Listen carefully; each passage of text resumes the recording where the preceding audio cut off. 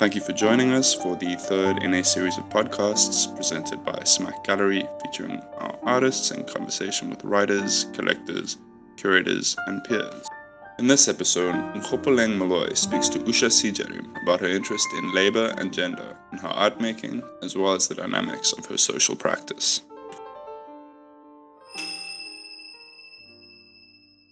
Awesome. Well, firstly, welcome. I'm so excited to be sitting down with you, Usha, for this conversation today.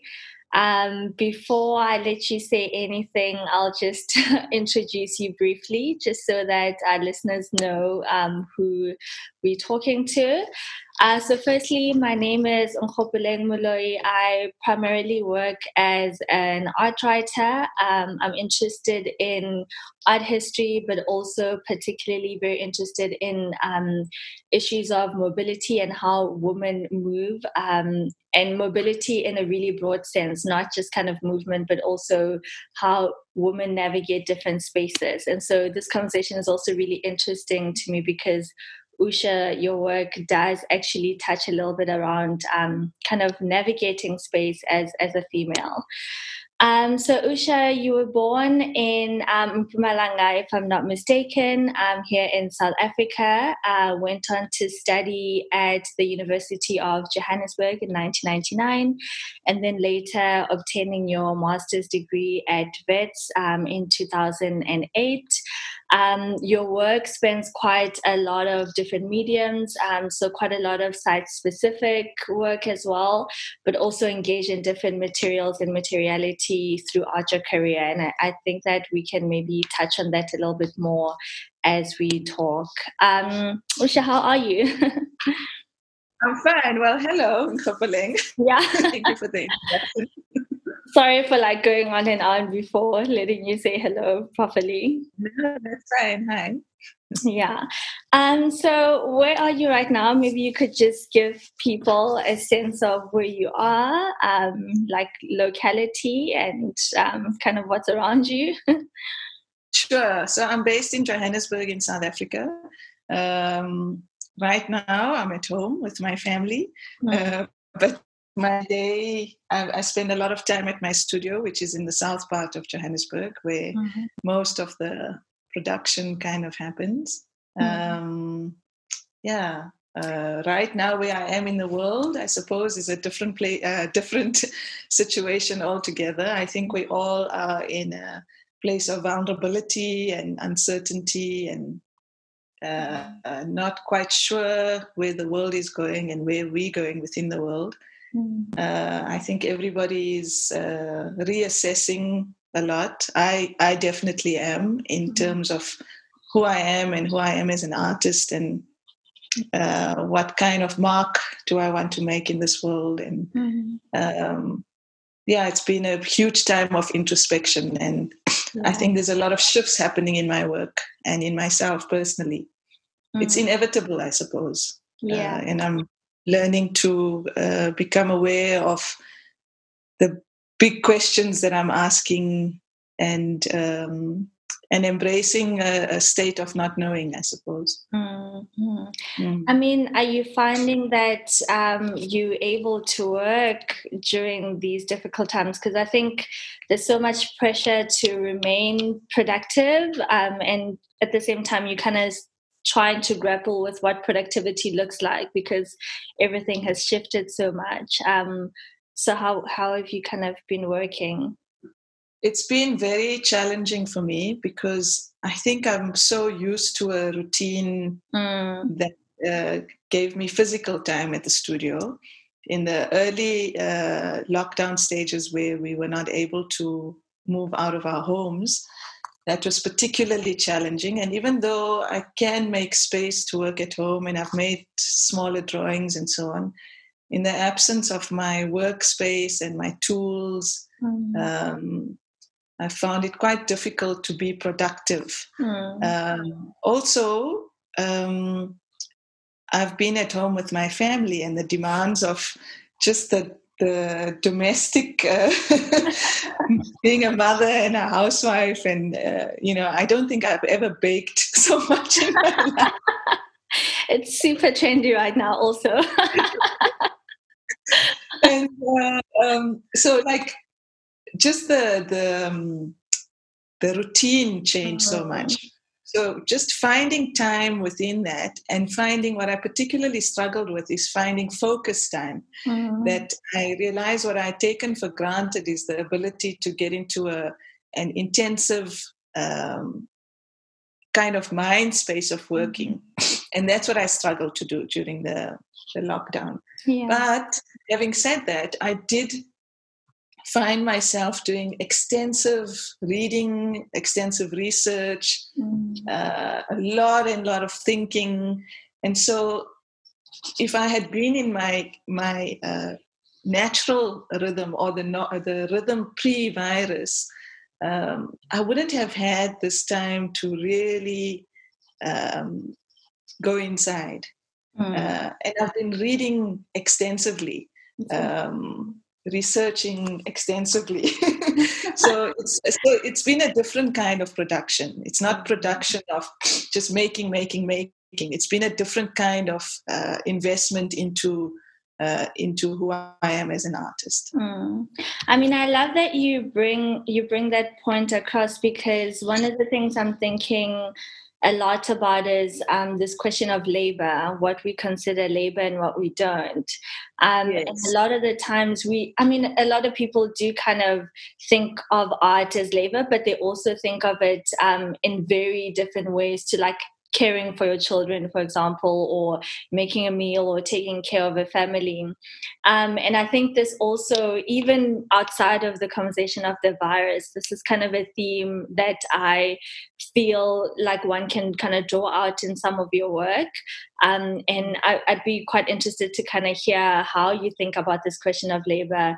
And then on top of that, adding the notions of kind of gendering that labor, right? So firstly, it's like, what is labor, what is not labor? And then on top of that, this kind of gendered layer. I mean, I'm so aware of that in my work. And it stems from how women are defined, and how women are defined within a domestic context. And it doesn't really matter where you come from in the world, or what position you hold in your career. Like the domestic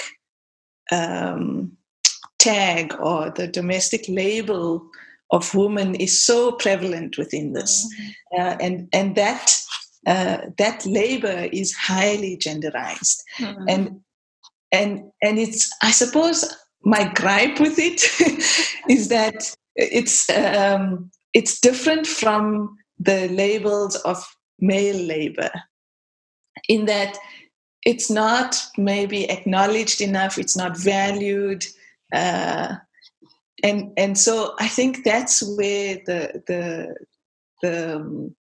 obsession with labor comes from in my work.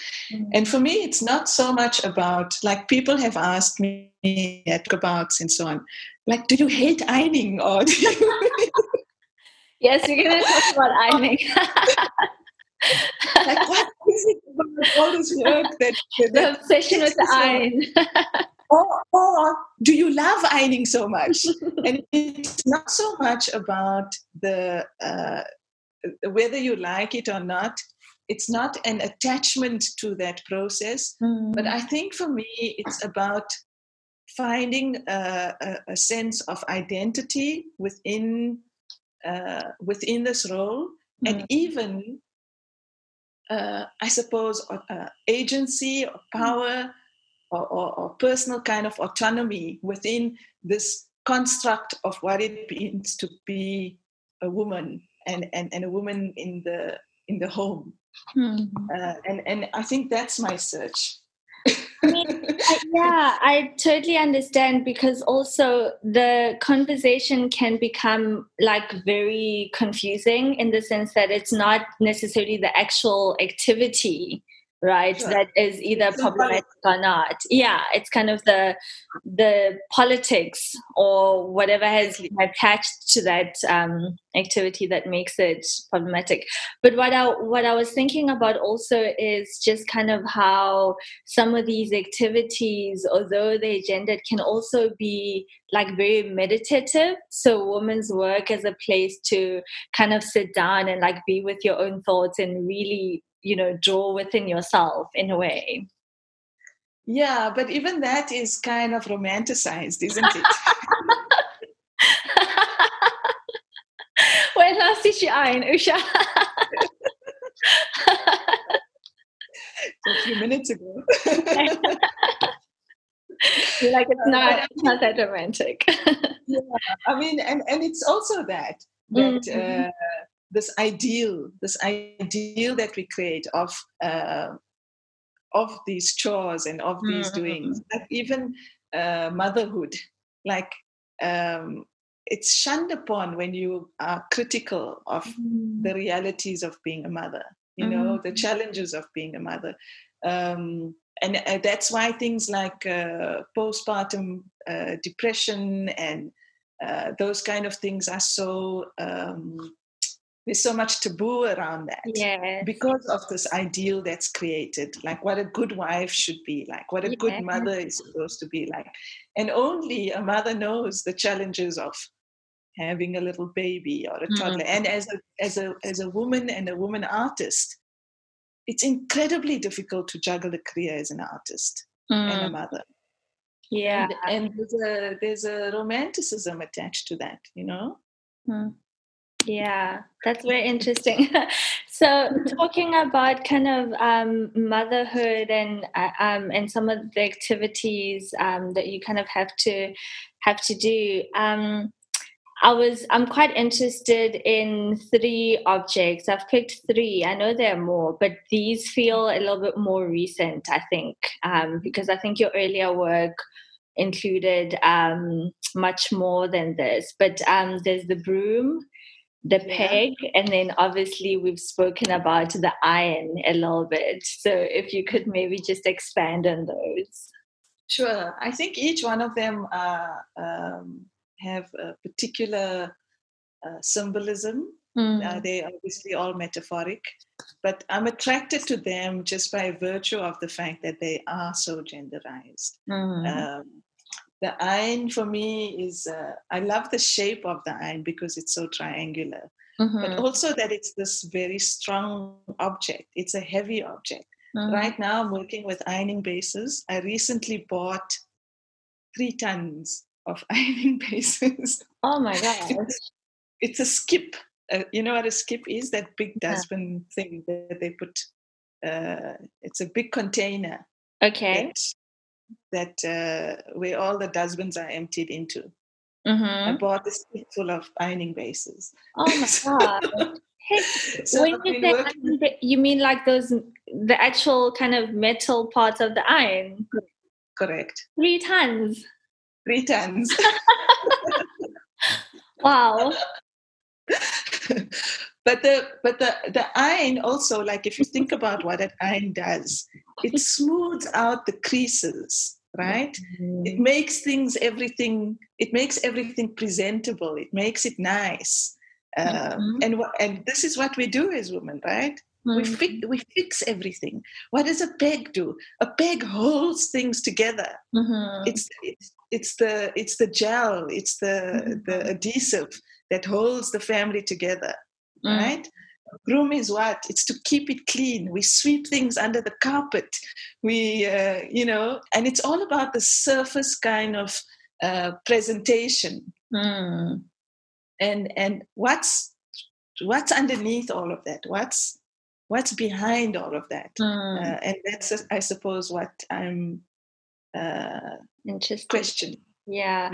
I mean, it's very interesting because I saw, I think maybe it was 2018 or was it 2017, where the iron became a bull, right? Yes. That was so interesting to me because up until the point where you actually said it, I wouldn't have made that connection, just kind of using the shape of the iron, I think with some hangers, was it? To kind of represent this herd of bulls, which kind of feels a little bit different in a way, because like you're saying, when you think about the ayn, you think about like smoothing out the creases, whereas with the bull, you're thinking very aggressive as a symbol. So actually, they were not bull. It wasn't a bull, it was a cow. Okay. So it was feet. Yes. Okay. And the work is a particular reference to Picasso's Bull's Head. So that's also where the title came from. So Picasso made an artwork in his early stages of assemblage, I think it's called, where he put together a bicycle, a seat, and a bicycle handlebar, and made a work called Bull's Head.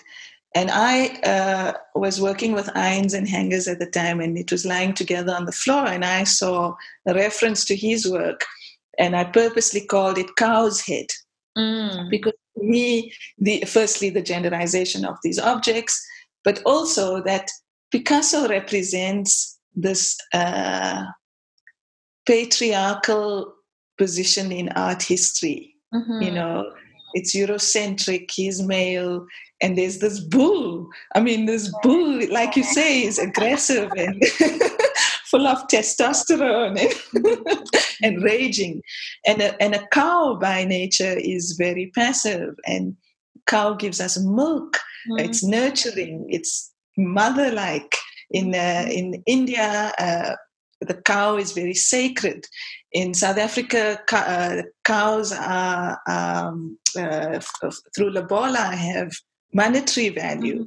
So the cow starts representing all kinds of other things in the context of being female and woman.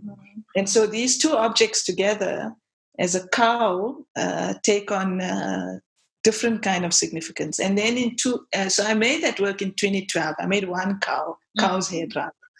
And then in 2018, I at the Cape Town Art Fair made a herd of cows' heads. Yeah. Yes, I made a whole lot. And then that also speaks to something else, because then it's about the collective and the collective voice, I suppose. I mean, so many things are going through my mind right now. I'm going to try and slow it down a bit. But on the one hand, what's also interesting to me is the fact that you don't necessarily shy away or reject these readings, right? So one would also kind of expect that when you are resisting something, you would kind of move away from it. But it kind of feels like you are pulling towards these readings of like the cow is female versus the bull, which is male, and iron being very domestic, and then linking it back to, you know, the female cow. So it's not like you necessarily, I don't know if that's an incorrect reading, but maybe you could take us through that, like this idea of kind of resistance versus refusal versus, you know, conflating the definitions versus actually using them as they are, or I think my process is becoming more and more intuitive, or I'm learning to embrace the intuitive in my process, and so there might be one kind of a leaning towards a particular conceptual understanding of the work that is in my head, right? But as you work with it and as you work through it, you start understanding the limitations of the material on a physical level, but also the reading of it, the symbolism of it, the broader meaning of it. And then also as it gets exhibited and seen by other people, through walkabouts, through other people writing about it, they start bringing other readings to the work. Often, sometimes not even my intention or something I never considered. For example, you said to me in our email, you spoke about art as labor and labor as art. And I just love the play on words on that. And it's there in my work. It's been there all along, but I've never thought about constructing it in that way. And I get very excited about different kinds of readings because it just expands the work for me more. Some artists take offense to it because They feel like their intention is negated. For me, I respond completely differently to it. I get very excited by different readings because I think that is the power of art also, is that it brings your individual context to the reading of the work. I mean, I love that you said that because I think that's something that I personally struggle with. Just kind of this fear that you're going to see something in someone's work and actually like speak publicly about it, and the person comes like and they're like, I never meant that, you know. But I guess that is part of why we have conversations, because one builds on another and then it stretches it, or, you know. I think it's a real problem if something is created and it exists in the same way, even 10, 20, 30 years, you know, without kind also, of... I think it's like you speak about fear of reading work and understanding work. I think particularly in South Africa, because we have such a small art literate in the formal sense public, there is so much fear around being stupid. Yeah, you know? I mean, I was speaking to some people around increasing the art market in South Africa. There are so many people with money in South Africa who don't buy art, and they are experts in their own industry. But when they enter a gallery, they feel so inadequate because their own position is not valued.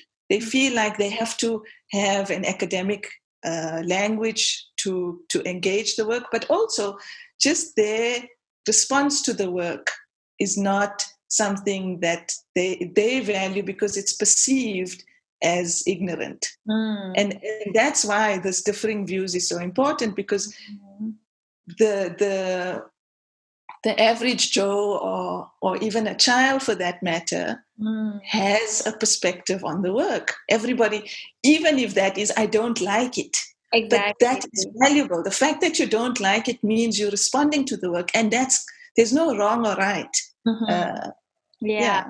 I mean, for me also, it does come down to the question of like how much power we give to voices. So the more voices you have, the more disagreements you have, and the more normal it will be, right? But if you have only a few voices kind of leading the conversation, then there is more pressure to kind of say, oh, this is how we speak about art, or this is how we show art, or and I guess also that's one of the things that really excites me about your work, because I mean, part of it does have this kind of abstraction to it, in the sense that once the pegs are put together or the brooms are kind of stacked on top of each other, then at that point there could be anything, right? Which is really interesting, because then it opens up the conversation. And I wanted to know what your relationship to abstraction is, and kind of what your thoughts are on that. So I find working with abstraction both liberating and also quite challenging, because liberating in the sense that it's an opportunity to really push the formal elements of the work. So you're working with composition, you're working with shape and form and color and space. And so it really is that opportunity to play with those elements. But that's also the challenge, is that in some ways, illustrative work or literal work is quite easy because it's so on the surface. But devoid of that, you have to know your stuff. It may seem like it's easier to work in abstraction, but I think it's more challenging. It's exciting to work with it, but it takes a lot of experimenting and playing to get it right. I don't know if I've got it right as yet, but I'm definitely enjoying working in this kind of mode. I mean, I'm quite interested. You said earlier that you're doing a lot of research right now. Is any of it related to kind of the formal aspects of art, or are you just kind of reading? What are you reading? More history? Oh my God, I'm reading. So I'm reading a lot around feminist theories, around Black Lives Matter,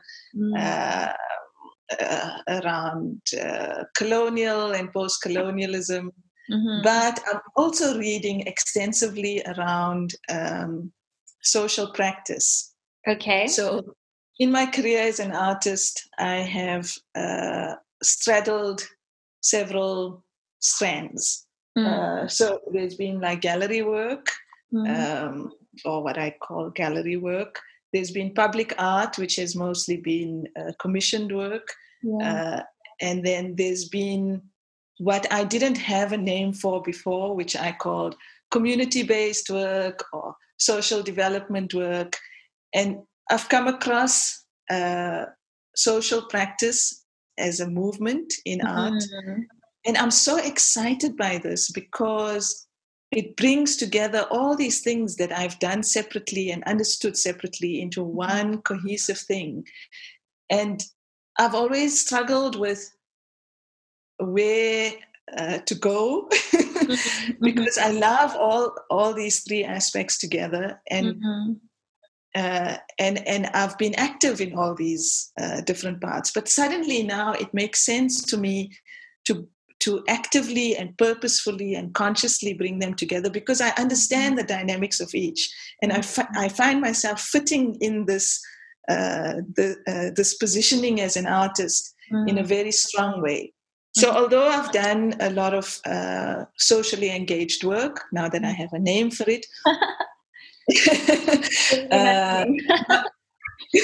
now I understand that by definition, it is also a critical space. It's an activist space. So it has development at its core, but also activism. And so now I'm thinking very much about my own practice moving in that direction or embracing that direction.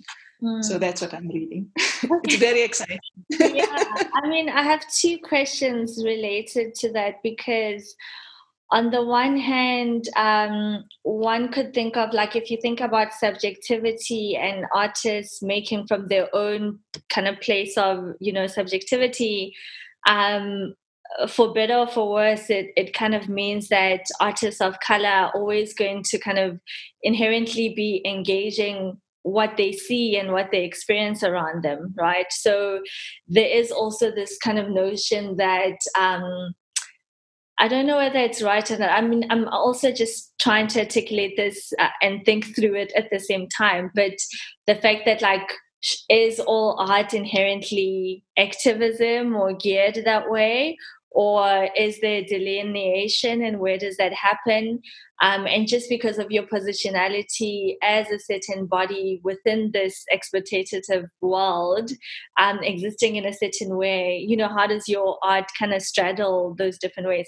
And so I'm interested to see that you actually, it seems like you make a distinction, right? To say here's my gallery work, here's my activism, here's my social practice. Maybe you could talk us through. And the reason I've seen them as separate is because the audiences for each is so separate. Yeah. The people that you work with are so separate. So a community project where you're making a mural, the people that you work with are not necessarily going to go to the gallery. And the conversation, even the language that you use is very different. So a corporate that I may be working with for a commissioned public sculpture, you use the word installation and they think of electrical installations, so each of these worlds are so different. You talk of work as in artwork and they think of work as in Sebenza, so yes. So you can understand that the dynamics of each are so different, which is why I've treated them so differently in my head. But I think also it would be so much easier just to make pictures of cats, like paintings of cats. That would be so nice. But as artists, I suppose, and as artists of color and as a female artist, I suppose it's a choice one makes as to how to what level you want to engage critically. I think in my work I've been it's always been there, but maybe it's been more subtle, which sometimes is more powerful. I'm finding, I don't know if it's a thing of being in one's 40s or what, I'm finding that I'm becoming much and much more outspoken and more critical, and that will definitely filter into my work. Yeah. But I do believe very strongly that one should be honest and authentic. So it shouldn't be a case of that you have to make activist work because that is the norm or that is the expectation. I think it must come from a real place of wanting to make a statement or wanting to point out the hypocrisy, or a few weeks ago, recently, when the president made his address on TV, and he described having two pandemics, and he acknowledged the prevalence of gender-based violence in our country. It hit me in my gut. I was emotional listening to him. I couldn't sleep for 3 nights, or whatever, So I had a visceral response to that, and so I know that I have to work with this in my work, and my work treads on that by virtue of its thematic. But I now personally feel like I want to take my work to another level that engages the scourge in our country. Yeah. So if it's coming from that place, then it makes sense. Yeah. But if it's coming from a space of wanting to be topical or wanting to get attention, then it isn't. Yeah. I mean, that I hope that answers your question. No, it does. Yeah, this idea of kind of authenticity and honesty and the work coming from that place is very important, because one of the things that worries me as well is the fact that the art market can also trade on Black pain and, commodify that and use that.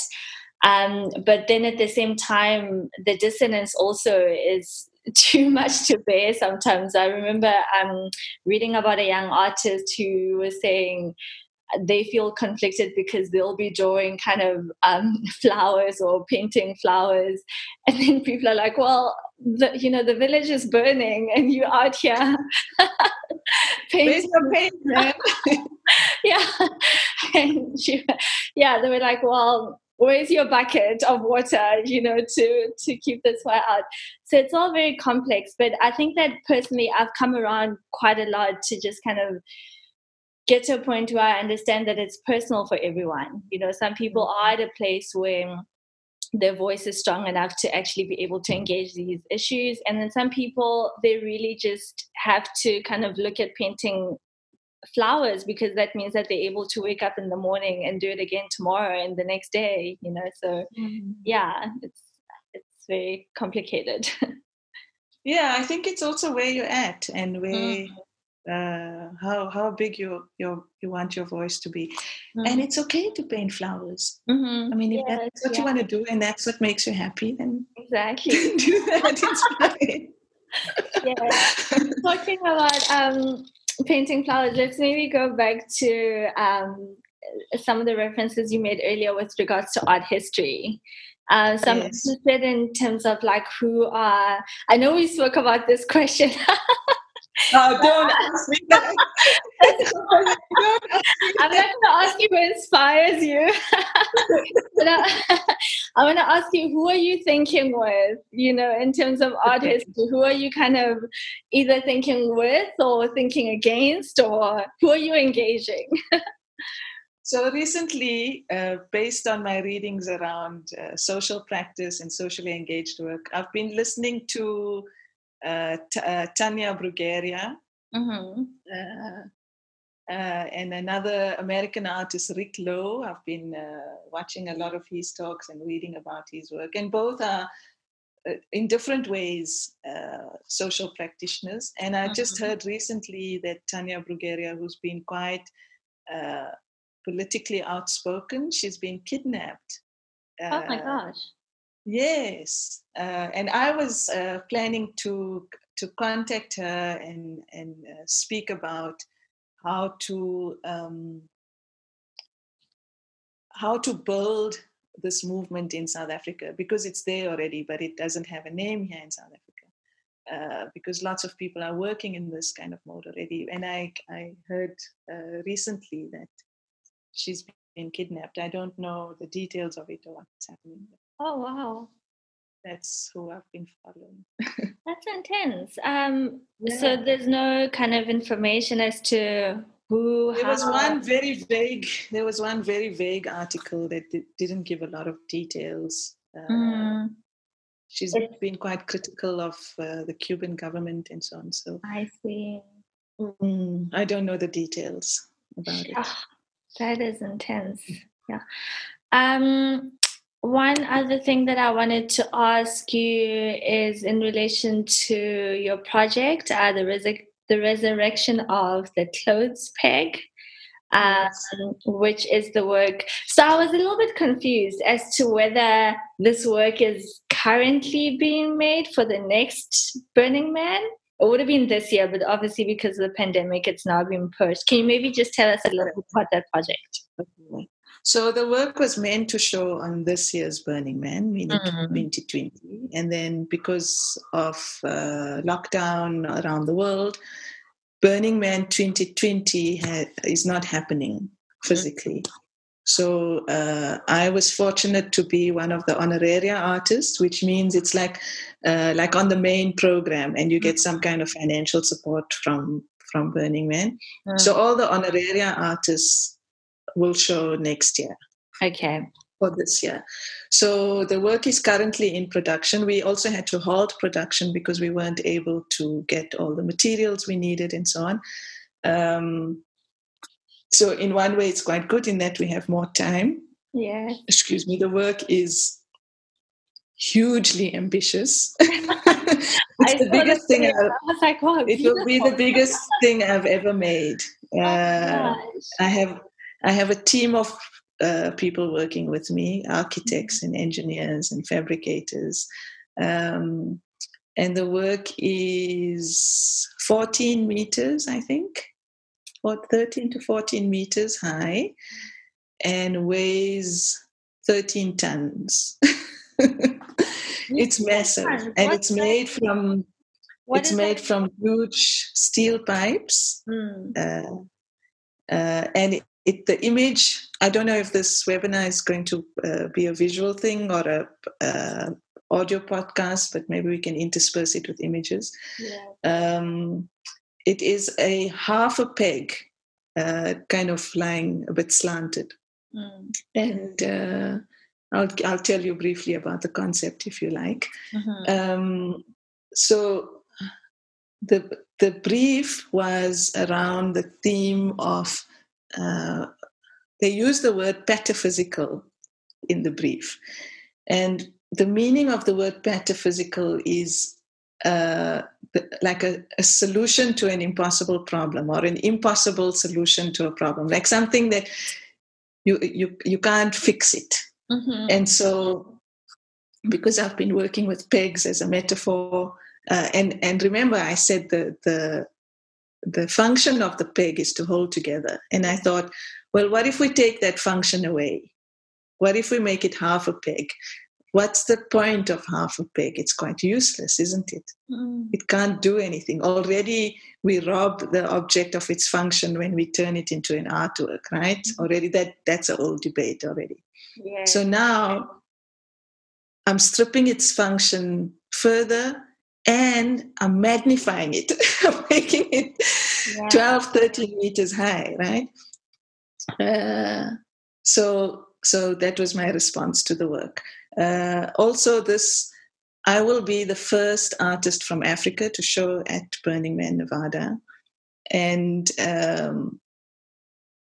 the fact that I'm a female artist, I think, is so relevant. And I called it the resurrection of the clothes peg because it is a kind of like a resurrection of the female and the African voice. Mm-hmm. Like it's time to listen to that voice. Mm-hmm. Yeah. That's so interesting because also, I mean, on the one hand, you have, like you're saying, taking away the function but making it bigger. So then there's also questions of kind of visibility, you know, and like how much it weighs as well. That's also kind of this weightage, you know. We can have a conversation around that. But one thing that I was quite interested in is when we were talking about space and reflecting on where this work is going to be shown, particularly with all the things that you're thinking around regarding Black Lives Matter, you know, America as an entity. Yeah. So remember that this opportunity started already last year. Mm-hmm. This is before the virus, before George Floyd. It's before all of that. But now that we are where we are in the world, I think this work is so important because it is the voice of the marginal. It is the voice of the neglected. And you can't not see it because it's so big. You have to confront it. And I think that's why this work is so important. It's also because the work is made with pipes. Essentially, it's made with negative space. It's the circles, the holes that make up the shape, right? See. So it's like making form out of negative space. And I think just the layers of reading into that are particularly powerful right now for me. That is so beautiful. This idea of kind of capturing that emptiness, right? That exactly. Yeah. And building form with that. So there's all these there's these voices that have been silenced. There's this power that lies latent. And it's time for us. The form is made through its collectivity.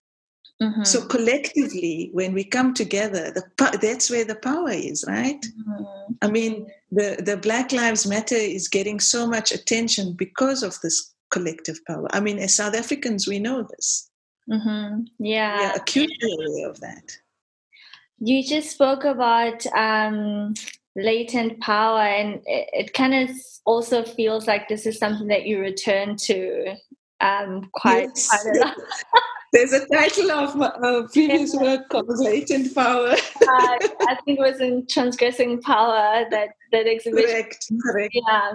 Talking about that exhibition, actually, so can you talk to me about the figure of the witch, if it means anything to you? Sure, absolutely. So I read an article that was published in The Guardian, and this 2 or 3 lines, this little paragraph really spoke to me, where the author said that when women transgress sexuality, they are labeled as whores. And when women transgress power, they are labeled as witches. And again, this thing whacked me. It was like this jolt. Because I just thought about women and power and how when women become powerful in a patriarchal world, that power is not it's not even about acknowledging or valuing. It's that you have to find an excuse for it. It can't be real. Yes. And I love the idea of a witch, not in a witchcraft kind of way, but in a way of magic, of harnessing power, of owning power. And that's where the perspective of the witch comes from. So I played with that in that show quite a bit. I made one work called Magic Stick, which is cut up brooms that are joined together again, just to form a simple stick. Yeah. I referenced a poem, I can't remember the author now, called She Sleeps Naked, where coming back to me now. yeah, so I inscribed text onto the surface of several brooms by burning text into it. And in the poem, she describes these different qualities of witches. And one of them is that she sleeps naked. Another one is that her breasts are pointed instead of round. Yes. She makes glue out of bones, I think. But just there's a lot of stigma attached to, and in South Africa in particular, around witchcraft. But where does that come from? It's when women start owning a sense of power, then you have to be a witch. Yeah, because it's not understandable. Or the other way around, when something goes wrong, then you need somebody to blame, and she has to be doing something because this scenario is unexplainable. So she becomes the scapegoat as well. Yeah, like there's not in people's imaginaries, there isn't kind of this understanding of women as powerful and competent and able to get what they want. So the minute you are that, you like too aggressive or too loud or too hard-headed or all of these questions. But also, I'm quite seduced by the idea of the process of art making as a magical one.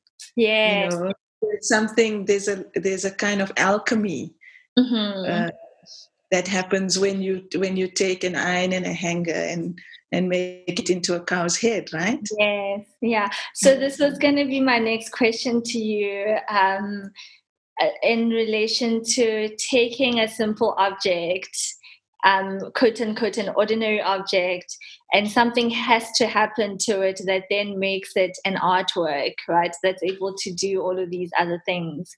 And just kind of reading how different people have spoken about your work, there is this notion of kind of a ritual that takes an iron from being an iron to something more powerful. So maybe you could speak to us about this notion of kind of ritual and ritual making in your process.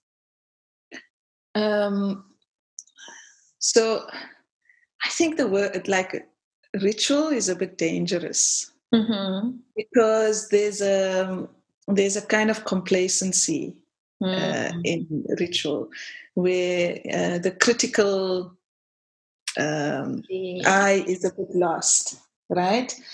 So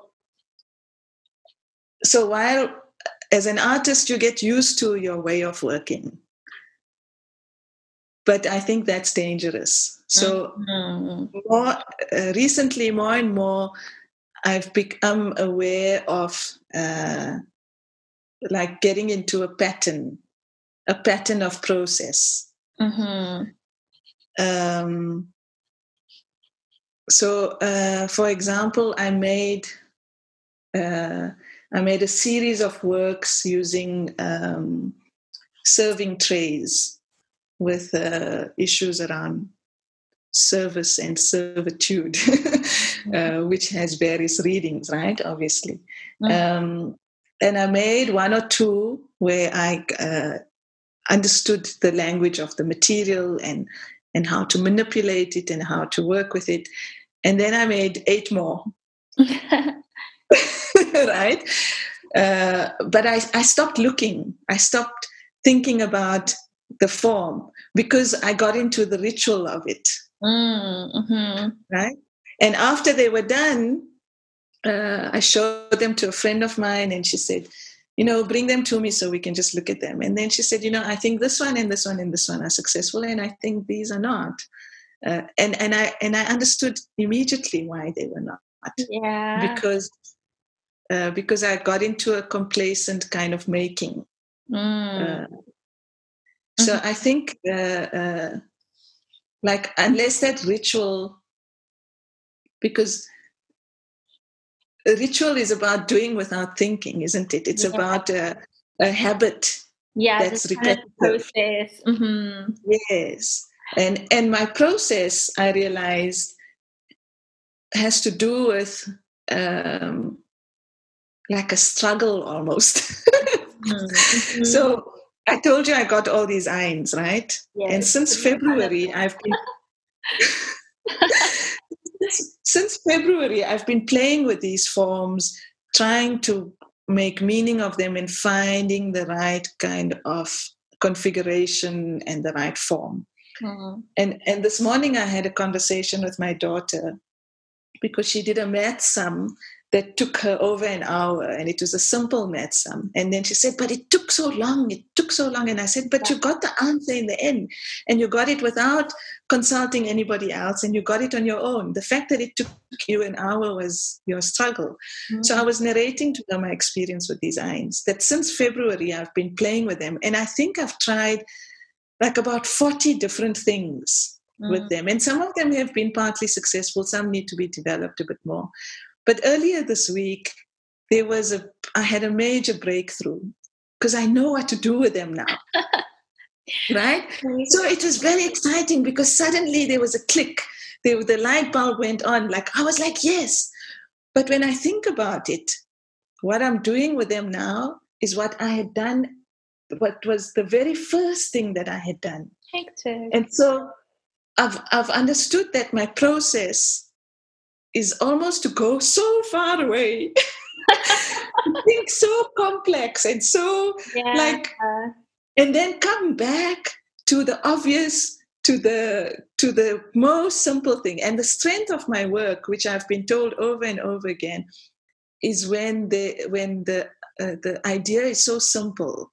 The form is so simple, and I know this intellectually, but I almost have to make it difficult first, struggle with it there, and then come back. I mean, I love that you said that's my ritual. Yeah, like this, quite literally labor, right? Yes. You're pulling the Eins with you for however many kilometers, only to bring them back to point A. But I think people can tell, right, when you just decide on an idea and you're like, okay, this is it, versus when it's simple, but it's simple because you've thought of different possibilities and kind of decided that, like, no, this actually works. So I guess it kind of goes back to that idea also of like laboring through these ideas. It's also, there's that thing of Picasso where he was in his 90s or something, and he had an exhibition, and his paintings were quite naive. Yeah. Do you know the story? And there was a man with his grandchild who were looking at his work, and then this man said, my 6-year-old grandchild can paint like this. And then he said, yes, but it's taken me 90 years to learn to paint like this. So it is like a kind of simplifying, unlearning, and getting to the core of it, like getting rid of all the noise, to really whittle it down to its essence. I mean, that's very interesting because on the one hand, you kind of expect that to be easy, and it goes back to this idea of what you're saying, like complacency. So the easiest thing to do would just be to take the first idea that comes through. But I think the work would embody a different spirit then. Like maybe it would still look the same, but it would, Yeah. And I think the viewer gets a sense of that. I do believe that the work is imbued with the energy of its process and and I'm always amazed at how people read into the work that which is not obvious. So it's there. Yeah. It's there. Also, as you work as an artist, you start being critical, yes, of your own work, of others' work, but also you develop a sense of what works, and you know when it's working and when it's not working. And that's why when I had this breakthrough, it was like I can feel. And all this time I was like, okay, it's there, maybe it's not. But when you know it, you just know it. You know, it's such a distinctive moment. It's a distinctive feeling. Yeah. Okay, so almost in closing, I'm gonna ask you, let's keep it to 3 questions. Yes. And I want you to maybe tell us some of the things that are giving you joy right now. It can be in work or outside of work. And then maybe some of the things that you are thinking about and reflecting on that you're kind of struggling with in that sense. And some of the things that are maybe that are making you fearful, what you're fearing right now. And maybe let's start with that one so that we end with joy, and then it can be ending on a high note. What am I fearful of? By nature, I'm not really a fearful person. I think I find fear quite a useless emotion because I'm fearful all the time, so I don't relate. What is there to be afraid of, really? You know, there is the unknown, but then it's unknown. Just embrace that. Yes. So I'm not really fearful. I'm aware of levels of uncertainty, and for the first time in lockdown, like by nature, I'm quite optimistic and I'm quite positive. But I went through a whole roller coaster of emotions, and surprised even myself. You know, I think there's a level of intensity that we as a species have not experienced before. So I surprised even myself, because there were all these things that I started feeling that I have never felt to that level of intensity. Yeah. I don't know if that's fear, maybe, but I can't answer that question. I'm not particularly afraid of anything. I think you have answered. It's the weight of uncertainty, right? Yes. Or maybe it's not fear. Maybe it's like a level of discomfort. Yes. Yeah. And even anxiety. I think anxiety is more than discomfort. There's definitely a lot of anxiety. Yeah. Yeah. Okay. And what you are struggling with, what you're thinking about? I'm challenged by my own direction forward. I've been questioning the relevance of what I do, the impact of what I do. Like, does it really matter? You know, does it make a difference? And that I want to make a difference.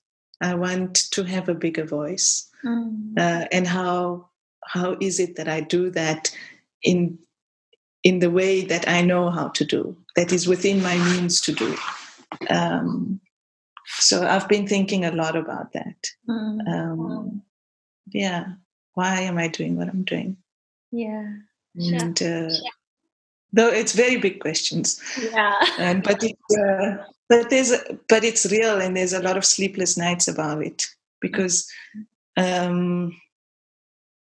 otherwise what's the point, right? Yeah. Sure. Heavy stuff, right? That's intense. That's very scary. But that space. But without fear. Yeah. It's the feeling around it is one of really a desire for more, a desire to be more and to give more, and not in a philanthropic kind of way, dare I say, in a changing way, in a way that instigates change, in a way that that makes one question. Yeah, just kind of that idea of also knowing that you've fully given it your all, right? Whatever it is that you're doing. I can't remember who said this, but there's a quote that goes, I want to be all used up when I die. And for me, like, that sounds so powerful, because it means, yeah, literally you gave everything to be able to do these things that. And there's so much to give. Exactly. And I'm aware of that. I have much more to give than I'm giving right now. It's amazing. Right? It feels like I'm playing. No, really, it feels like I'm playing such a small game, you know? It feels like there's so much more to do and to give. And I have this huge willingness and this huge desire to do that. I don't know how, and I'm okay with that. Just the very fact that I know I want to, I know I will. Yes. I mean, that excites me because, like I said, your work is incredible and really inspiring and beautiful. And so to hear you say that, like I have more to give. No, I'm playing very small right now. It's like that resurrected peg is nothing, is what you say.